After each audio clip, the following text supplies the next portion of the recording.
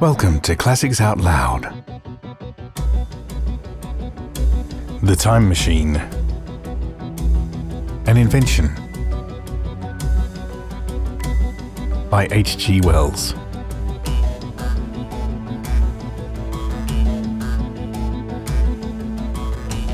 Chapter 13. The Trap of the White Sphinx. About 8 or 9 in the morning, I came to the same seat of yellow metal from which I had viewed the world upon the evening of my arrival. I thought of my hasty conclusions upon that evening, and could not refrain from laughing bitterly at my confidence. Here was the same beautiful scene, the same abundant foliage, the same splendid palaces and magnificent ruins, the same silver river running between its fertile banks. The gay robes of the beautiful people moved hither and thither among the trees. Some were bathing in exactly the place where I had saved Weena, and that suddenly gave me a keen stab of pain. And like blots upon the landscape rose the cupolas above the ways to the underworld. I understood now what all the beauty of the overworld people covered. Very pleasant was their day, as pleasant as the day of the cattle in the field. Like the cattle, they knew of no enemies and provided against no needs, and their end was the same. I grieved to think how brief the dream of the human intellect had been.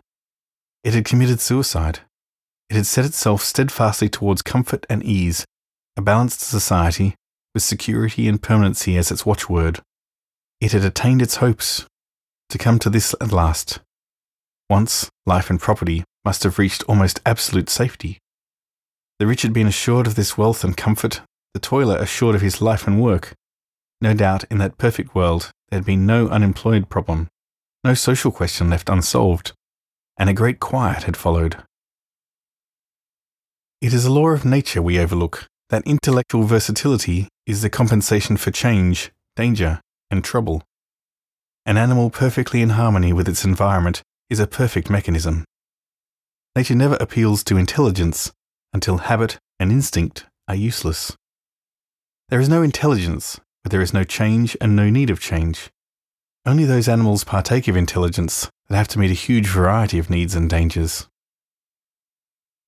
So, as I see it, the upper world man had drifted towards his feeble prettiness, and the underworld to mere mechanical industry.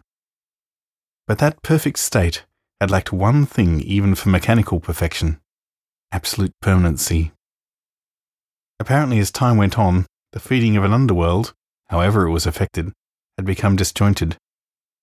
Mother Necessity, who had been staved off for a few thousand years, came back again, and she began below. The underworld began in contact with machinery, which, however perfect, still needs some little thought outside habit, had probably retained perforce rather than initiative, if less of every other human character than the upper. And when other meat failed them, they turned to what old habit had hitherto forbidden. So I say I saw it in my last view of the world of 802,701. It may be as wrong an explanation as mortal wit could invent. It is how the thing shaped itself to me, and as that I give it to you.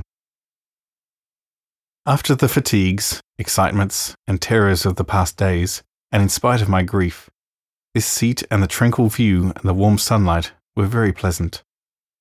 I was very tired and sleepy, and soon my theorizing passed into dozing. Catching myself at that, I took my own hint, and spreading myself out upon the turf, I had a long and refreshing sleep. I awoke a little before sunsetting.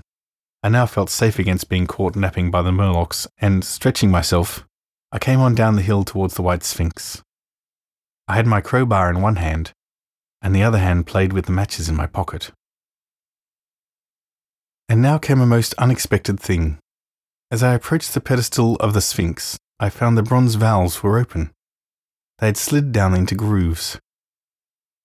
At that I stopped short before them, hesitating to enter. Within was a small apartment, and on a raised place in the corner of this was the time machine.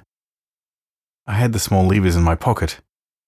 So here, after all my elaborate preparations for the siege of the White Sphinx, was a meek surrender. I threw my iron bar away, almost sorry not to use it. A sudden thought came into my head as I stooped towards the portal. For once at least, I grasped the mental operations of the Morlocks. Suppressing a strong inclination to laugh, I stepped through the bronze frame and up to the time machine. I was surprised to find it had been carefully oiled and cleaned. I have suspected since that the Morlocks had even partially taken it to pieces while trying in their dim way to grasp its purpose. Now I stood and examined it, finding a pleasure in the mere touch of the contrivance. The thing I had expected happened. The bronze panels suddenly slid up and struck the frame with a clang. I was in the dark, trapped. So the Morlocks thought. At that I chuckled gleefully. I could already hear their murmuring laughter as they came towards me. Very calmly, I tried to strike the match. I had only to fix the levers and depart like a ghost. But I had overlooked one little thing. The matches were of that abominable kind that light only on the box. You may imagine how all my calm vanished. The little brutes were closing upon me. One touched me. I made a sweeping blow in the dark at them with the levers, and began to scramble into the saddle of the machine. Then came one hand upon me, then another. Then I had simply to fight against their persistent fingers for my levers, and at the same time feel for the studs over which these fitted. Indeed, they almost got away from me. As it slipped from my hand, I had to butt in the dark with my head. I could hear the Morlock's skull ring to recover it. It was a nearer thing than the fight in the forest, I think, this last scramble. But at last, the lever was fixed and pulled over. The clinging hands slipped from me. The darkness presently fell from my eyes. I found myself in the same grey light and tumult I have already described.